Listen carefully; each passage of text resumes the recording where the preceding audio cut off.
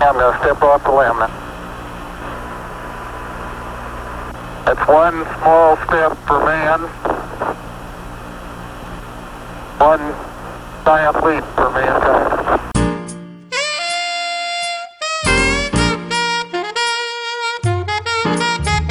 Today on Young Nostalgia, we talk about the 50th anniversary of the Apollo 11 moon landing and the legacy it left behind throughout pop culture. Let's take a look.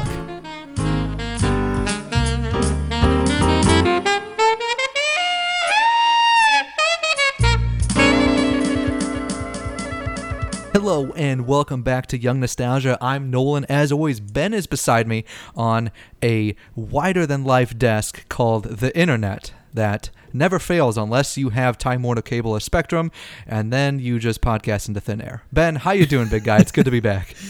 Oh, I'm doing pretty good. It's wonderful to be back for two weeks in a row.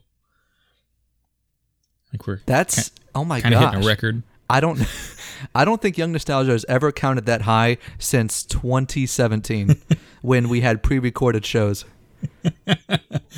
Yeah, we used to be so good at being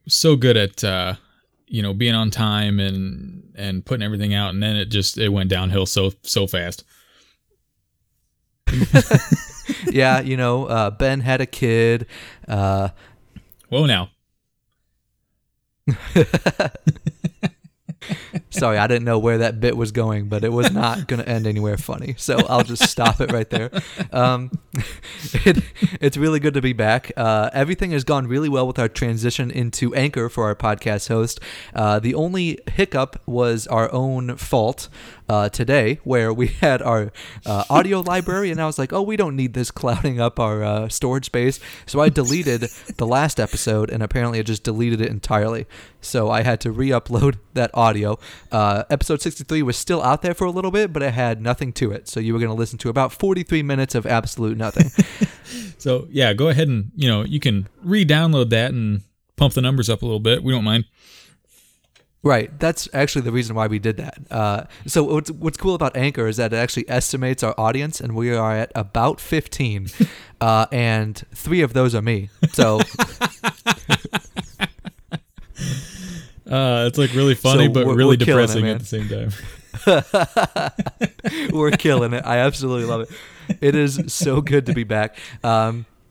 As we talked about a little bit, and as you heard in the beginning, we will be talking about Apollo 11, the first landing on the moon back in 1969. The 50th anniversary will be coming up on July 20th of this month, and there's obviously some commemorate and celebrations going on, but we're going to be talking about kind of an overview of just the moon landing itself, the crew, the personnel that took place, as well as the long-lasting legacy of the moon landing itself. So I think we're super excited to get into it and talk about it. Hopefully we don't act and it's not long-winded. We are going to try and breeze through this as we usually do, but that means you're going to be here for about 2.5 hours.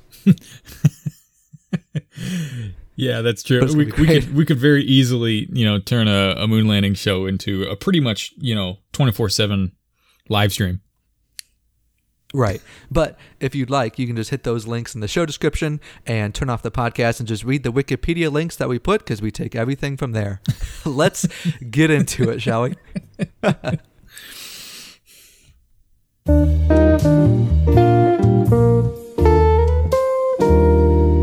All right, so we're going to be kicking off with the crew of Apollo 11, starting with the commander, Neil Armstrong, probably the most well-known out of the astronauts on there. Michael Collins was the command module pilot, and Edwin Buzz Aldrin Jr. was the lunar modular pilot. So Armstrong was actually given, in the beginning, while they were doing training and preparations, the opportunity to switch out Aldrin with James Lovell, who Lovell would actually eventually command Apollo 13 and became a nationally known hero for his calmness and command while the Apollo 13 disaster was occurring. So that was kind of interesting how in the beginning Lovell could have been one of the first on the moon, and obviously that opportunity was stripped from him due to the disaster on Apollo 11, but actually what Armstrong said is that he felt that Lovell was so skilled and well respected that he needed to command an Apollo mission himself. So that's why he was put on Apollo 13 a couple years later. Wow, that's pretty interesting. I guess I didn't really know the backstory behind that. What a right. That is kind of an odd situation. That'd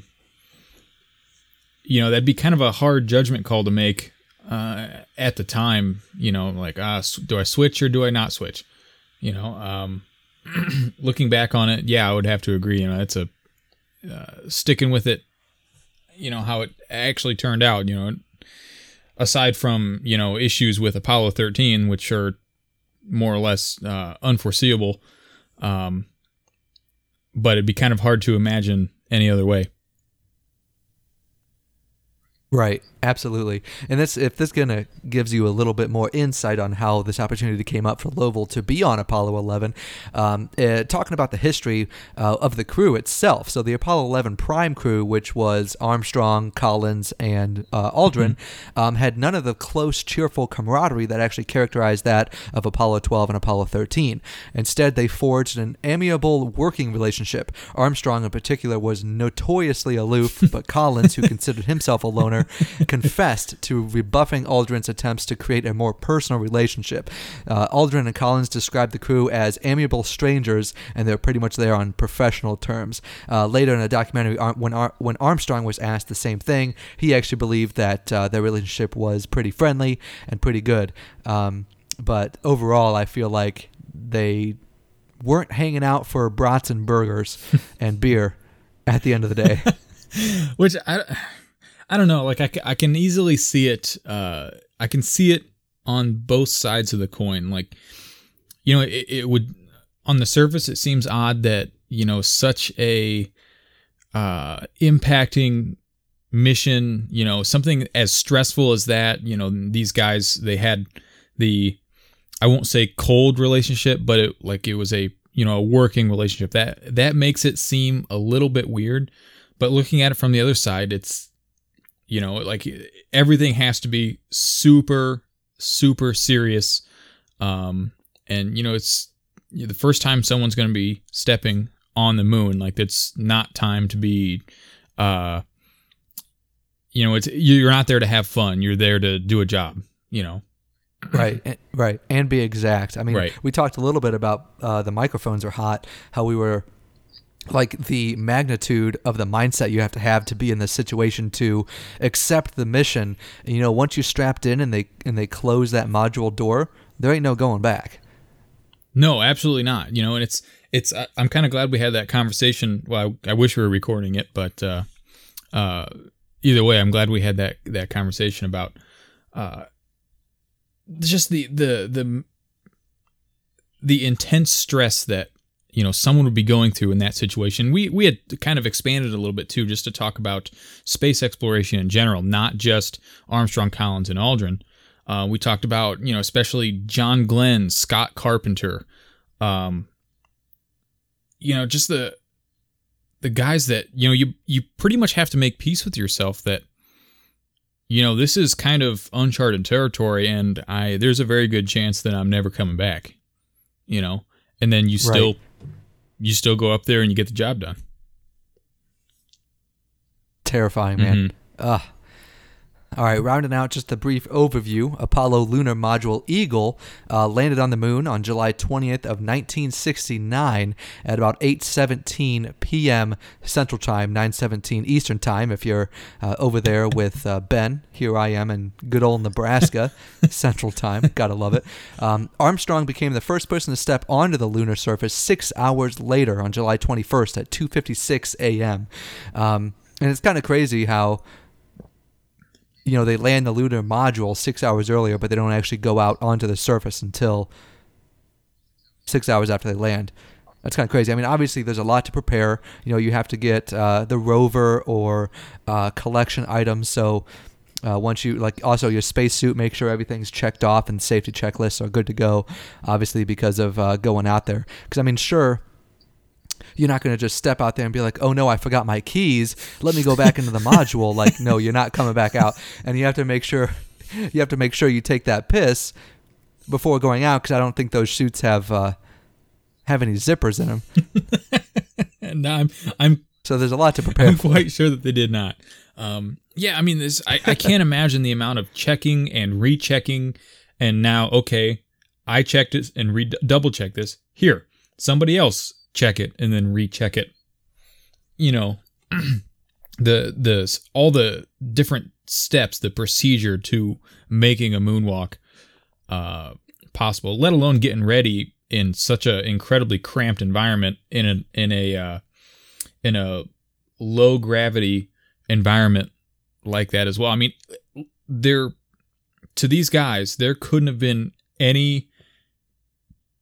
this had to be the most foreign environment to work in ever. I mean, you can do all the simulations you want. You can do everything on Earth possible to simulate that scenario, but you know, it's there's got to be nothing like, you know, the real thing, landing on the moon and feeling the low gravity. So you're trying to do stuff that takes a long time anyway. Now you're trying to do it in an extremely cramped environment in a conditions that you're not necessarily used to.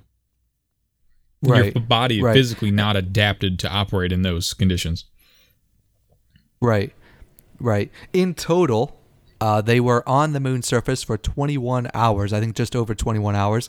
And while Aldrin and Armstrong were down on the surface, Michael Collins was flying the command module Columbia down in lunar orbit while they were on the moon's surface, kind of circling the moon for that amount of time. I mean, my heart goes out. I mean, obviously Collins had a very important job, but dang, going around and seeing Aldrin and Armstrong down on the Earth's surface, and here you are just, you know, eating a Uncrustable up in Columbia. Like, that sucks. Yeah, I don't know. I've thought about that before too. Like, you know, what sort of job selection method did everybody go through? And I realized that it wasn't necessarily that. It was about you know, your rank and experience and, you know, who's best for the actual job. But I like to think about it like, you know, what kind of sour deal did Collins get not being able to go down to the moon's surface? Right.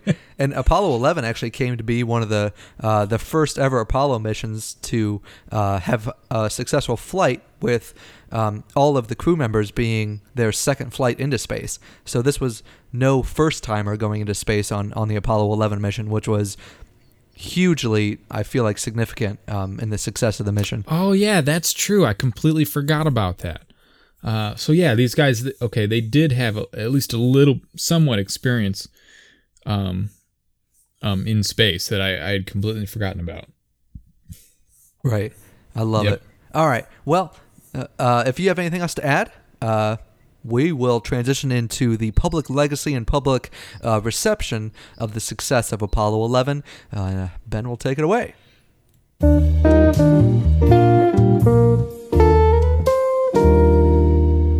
All right, we're back. I'm glad the transitions are actually working today and not waiting 30 seconds to play out. That was fantastic. Ben, what you got, big guy? So, of course, I mean, this being the moon landing, the mission was extensively covered in the press. That means over 53 million households tuned in to watch the Apollo 11 mission on TV, and over 530 million viewers worldwide watched the moon landing, which turns out to be roughly 20% of the Earth's population. And that's mind-blowing. It's, you know, especially at this time period where it's the world, the East and West, had a little bit of division during the Cold War. This broke the previous record for the most viewers and launched the Apollo 11 coverage to be the most watched TV programming up to that date. Gosh, that's awesome. Yeah, which is not, I mean, you know, following all of those numbers up with, you know, Apollo 11 coverage to be the most watched TV programming up to date. I mean, that kind of, that's at that point, it's not really that surprising. Like, it's 20% of the Earth's population. That's amazing. Right. It is. And just like imagine that not everyone is on the same time frame, you know? Mm-hmm. Some people could be up at 4 o'clock in the morning, 3 o'clock in the morning to watch this occur. Like, I feel that so much anxiety and nerves are going on for not even people connected to the astronauts themselves, but this is live television. If something happened, 20% of the world would see and witness it. Oh yeah, of course. And so I'm sure that's in addition to everything else, that's also weighing on the minds of Aldrin, Armstrong, and Collins up there. I'm sure that's kind of a lower priority, but I'm sure that's still in the back of their minds. Anything that, whether it's the littlest thing that gets screwed up, or God forbid that something happens and they're all killed. That's all getting pretty much broadcasted live. Right. Absolutely terrifying. So the U.S. acknowledged the immense success of Apollo 11 with a national day of celebration on Monday, July 21st of 1969. This includes everyone except emergency essential employees, but they were all allowed a paid day off from work in both government and the private sector. Coincidentally, the last time this had happened was the National Day of Mourning on November 25th, 1963, to observe the state funeral of President JFK, who was the individual to set the political goal to put a man on the moon by the end of the 1960s. Isn't that crazy? Yeah, and that's such a that was such a bold promise to make. And then to actually turn around and absolutely bust it and make that happen, like that's moving for something of that magnitude. That is, that's not an easy thing to have happen. It takes time, especially back in this time period when there's, you don't have a team of guys sitting behind computers and doing solid models and simulations on the computer of stuff. It's all getting done for the most part by hand.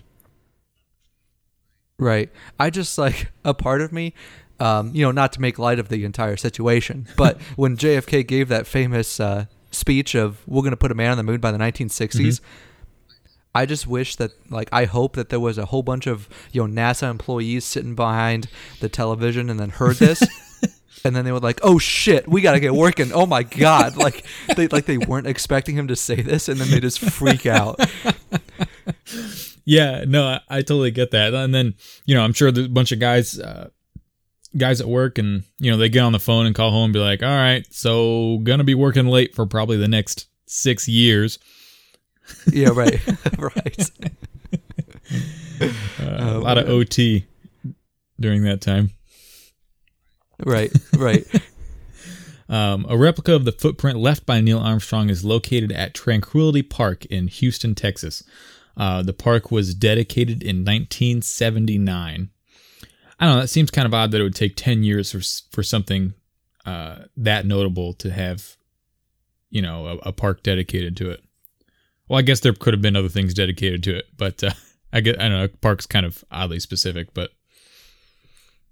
right. It does seem like a while. Well, I think it's kind of cool that it's called Tranquility Park as well, because the base, when they landed the lunar module, they named Tranquility Base. So it kind of makes full circle, which is kind of neat. Oh, yeah, definitely. All right. Moving on to commercial legacy.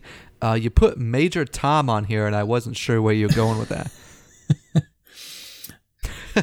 Major Tom. So in July of 1969, the same month that Apollo 11 was landing on the moon, David Bowie released the song Space Oddity about the fictional astronaut Major Tom. Oh, duh. Oh my gosh. Well, I could have read on. Well, see, this is what happened. He put Major Tom, and then there's a page break, and I didn't. I couldn't tell if you were messing with me or not, so I'm just like, well, I'll just keep going. I'm just gonna keep it going. All right, well, might as well keep going, I guess. About fictional astronaut Major Tom, who loses contact with ground control and drifts away.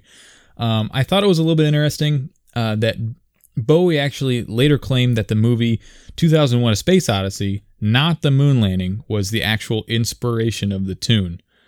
But I don't know. It seems kind of coincidental that not only did it come out the same year, but that it came out the same month.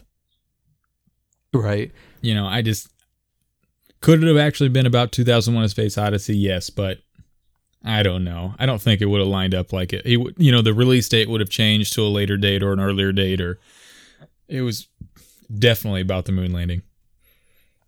Yeah. Well, who knows? It could have been a combination of both, because who knows when he actually wrote the song, That's true. Major Tom would return in 2 other Bowie songs, a remix, and the 1983 Peter Schilling song, Major Tom, Coming Home. Bowie uses space as his setting, but the song is really about alienation. So that's still kind of a more explanation on his reasoning behind it not being about the moon landing. But I think right. I think I know the truth on that. So kind of going forward a little bit more into the commercial legacy left behind the Apollo program, or more specifically Apollo 11. There was quite a bit of food and drink influences within the commercial sector. Most notably is I love it. Tang. I think I still drink Tang to this day. Do you man. really? Yeah. I have, and I do drink it occasionally. I don't drink it very often, but I do like Tang. And Tang had been around before this. It wasn't like a new thing that NASA just developed on the spot. Right. But it had been used by NASA, though, as early as 1962 by John Glenn aboard the Friendship 7. So it wasn't anything new, but it definitely gained a lot of notoriety in 1969 after the moon landing. And there was kind of just a space craze going on after that. That hit everything as far as toys and food and pretty much anything that could be commercialized. Right. Commercials for Tang actually bragged that it was for Earthmen who just don't want to be earthbound. I love it. I think like if I remember, it was like these old commercials with it was in like a lab, like with lab coats and all this other stuff, and they're doing tests with Tang. Mm-hmm. And very like sci-fi-ish. Well, there's that, like, and then there's brand placement everywhere. There's one commercial too. It's animated, and I think there's supposed to be aliens or something, but they pretty much are just like potatoes with arms and legs and faces. And I think that's where this quote actually came from. I could be wrong, but I think it was part of that animated commercial. But I've seen clips of it, and it's pretty goofy. It's cheesy, but it's great. Oh my gosh, I love it. Another big one that was talked about quite a bit that gained gained notoriety after the moon landing was Pillsbury Space Food Sticks, and boy, do they sound delicious. Used as early as 1962 by John Glenn and by John Carpenter of the Aurora 7. It kind of grew in popularity on the civilian commercial market after the Apollo 11 mission. And they're pretty much just kind of compacted protein carbohydrate bars. It's kind of it's a preliminary like energy bar is what we would think of today. Very similar. Right. But actually a year later, in 1970, Pillsbury actually filed a trademark for, quote, non-frozen balance energy snack in rod form containing nutritionally balanced amounts of carbohydrate, fat, and protein, unquote. Which they, out of make it a little bit easier, they dubbed them Space Food Sticks. And going along with that, no basis for the use of the term nutritionally balanced was provided. So who knows if they're actually good for you or not. I love that. Right. They just put that in just to sell it. Mom walks into the store. She's like, oh, this is nutritionally balanced. It would be good for little Johnny after he plays in the sand and breaks his elbow off the swing set. Yeah. Well, I mean, it's like pretty much just like all the super sugary cereals, for the morning. Oh, part of a part of a balanced breakfast. I'm like, yeah, okay, if you have one of them, and then Right. and then literally everything else like eggs, meat, and whatever. Like, there's nothing good for you about any of it. Right. That or just 5 bowls of the same cereal and absolutely nothing else. It sounds horrible. Okay, so I was talking about a little bit before. A forerunner to energy bars, Space Food Sticks are promoted by Pillsbury for their association with NASA's effort to create a safe, healthy, and nutritional space food. 1972 astronauts on board Skylab 3 ate modified versions of Space Food Stick to test their gastrointestinal compatibility. So we will leave that to the imagination of the listeners to what that is. Yeah, it doesn't. That might kind of allude to what we were talking about a minute ago about is it actually healthy for you or not? Right. Maybe they'll just clean you out. We'll leave it at that. Yeah, no kidding. All right, you want to take us into the MTV Moonmen statues? Sure. So the famous and well-known MTV labeling brand of Moonmen statues is one of the earliest promos for MTV, showed an astronaut planting MTV's flag, declaring that the music channel had indeed landed. So when the network started the MTV Video Music Awards in 1984, the Moonman statue was a natural, and it became one of the most recognizable award trophies out there.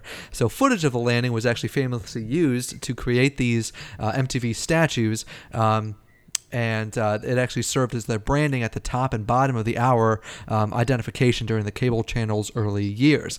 MTV producers Alan Goodman and Fred Seibert used the public domain footage as a conceit, associating MTV with the most famous moment in world television history at the time.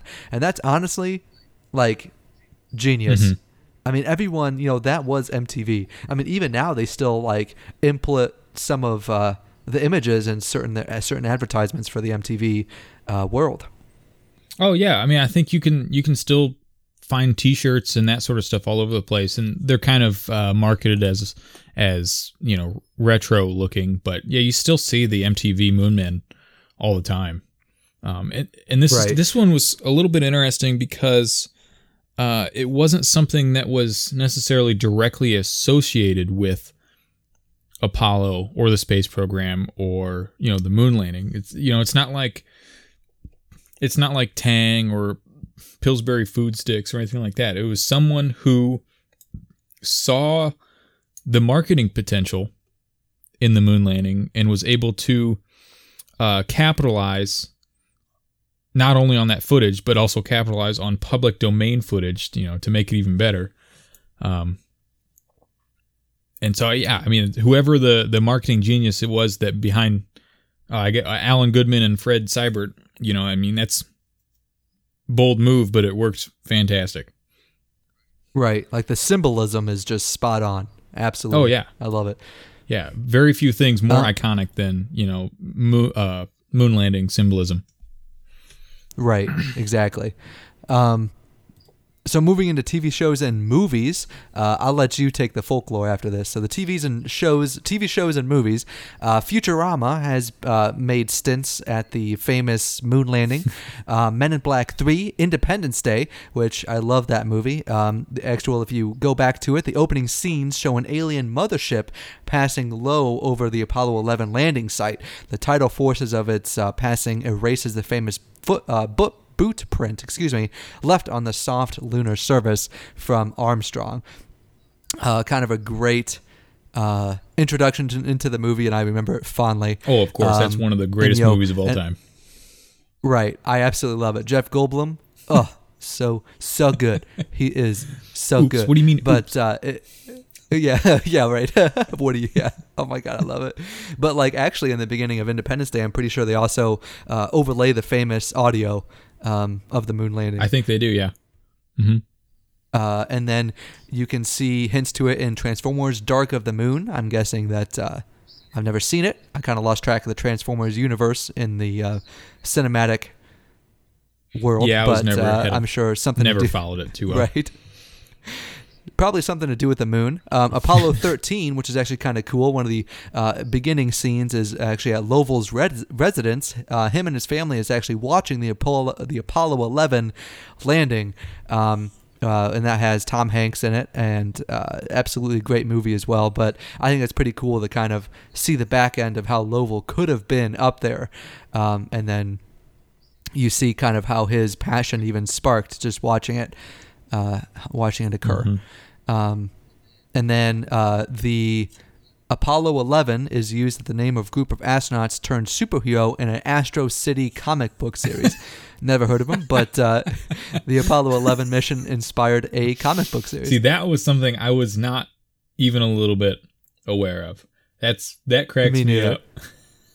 I thought you'd enjoy that. I wanted to make sure I just put wonder that in what there. the premise is behind it. Do they have superpowers? Did they they come in contact with like space radiation or something and superpowers? I don't know. I'm gonna have to look into that. I'm interested. Just head out to your local comic book store, ask for the Apollo 11, and hopefully they can find it for you. I'm pretty sure most people, unless they're like super hardcore comic guys, then they're probably gonna look at me and, what the hell are you talking about? What, you don't listen to Young Nostalgia? You never heard about this?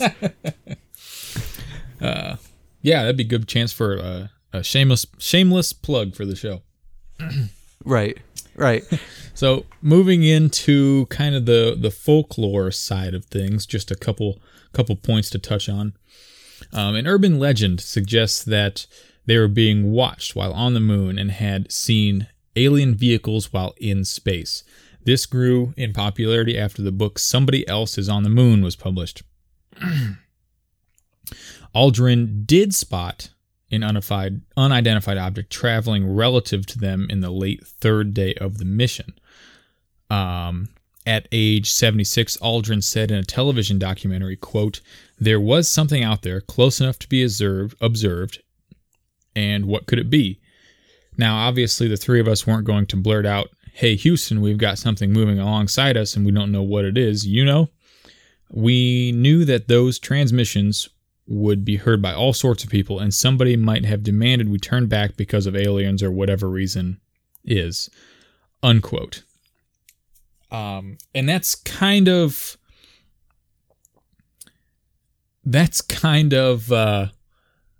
been blown a little bit out of proportion. I think the whole idea of his comments here have been used out of context on multiple occasions. You hear people all the time are like, Aldrin said this and he saw a UFO and there was an alien waving to him out of the window, and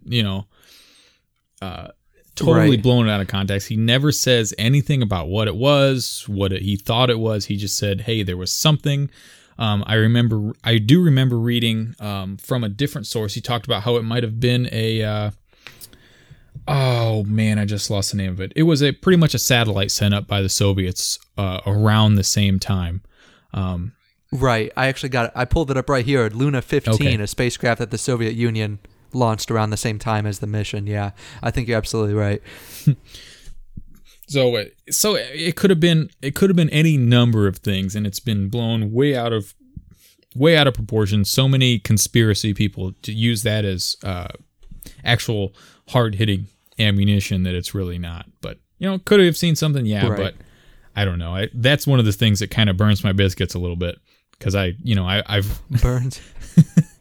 because I've seen and read his quote before, and then when I hear people try to make that argument, it's like, no, you're incorrect. All right.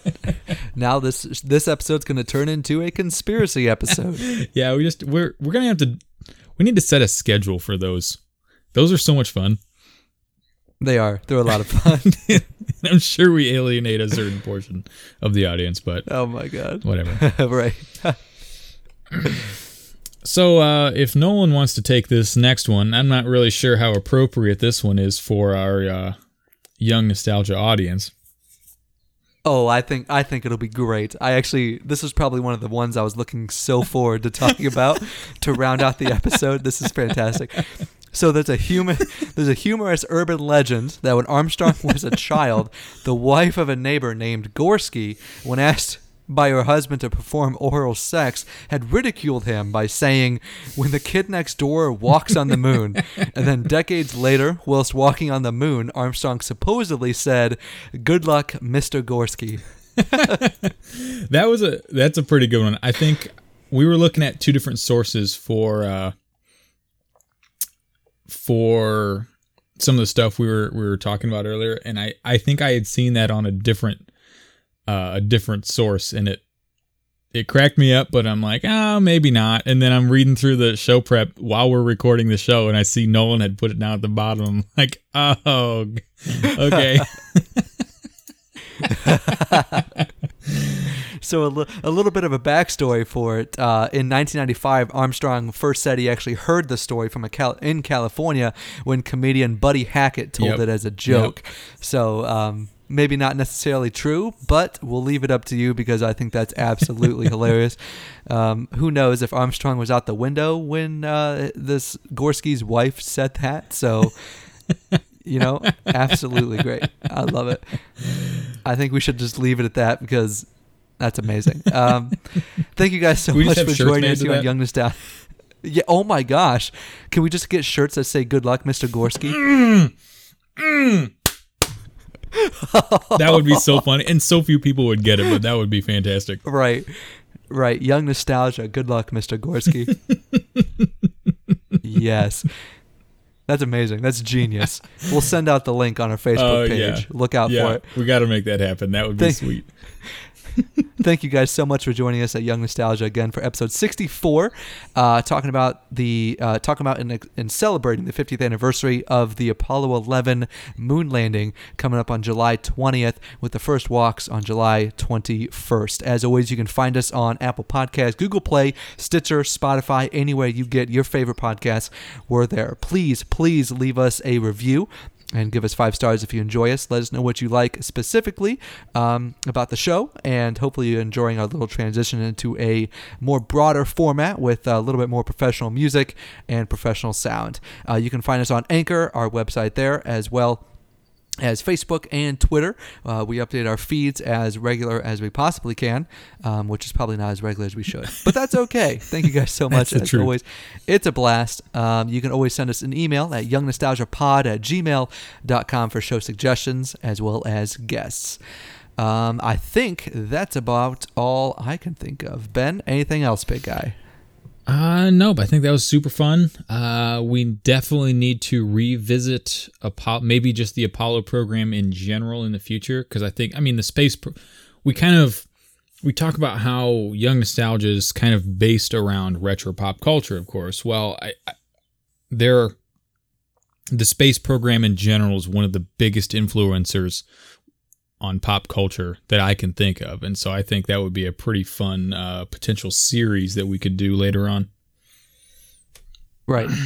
I'm with you. Absolutely. I hope everyone had a wonderful and safe 4th of July. And as we always say here on Young Nostalgia, keep the bottles empty and the ashtrays full. We will talk to you next week.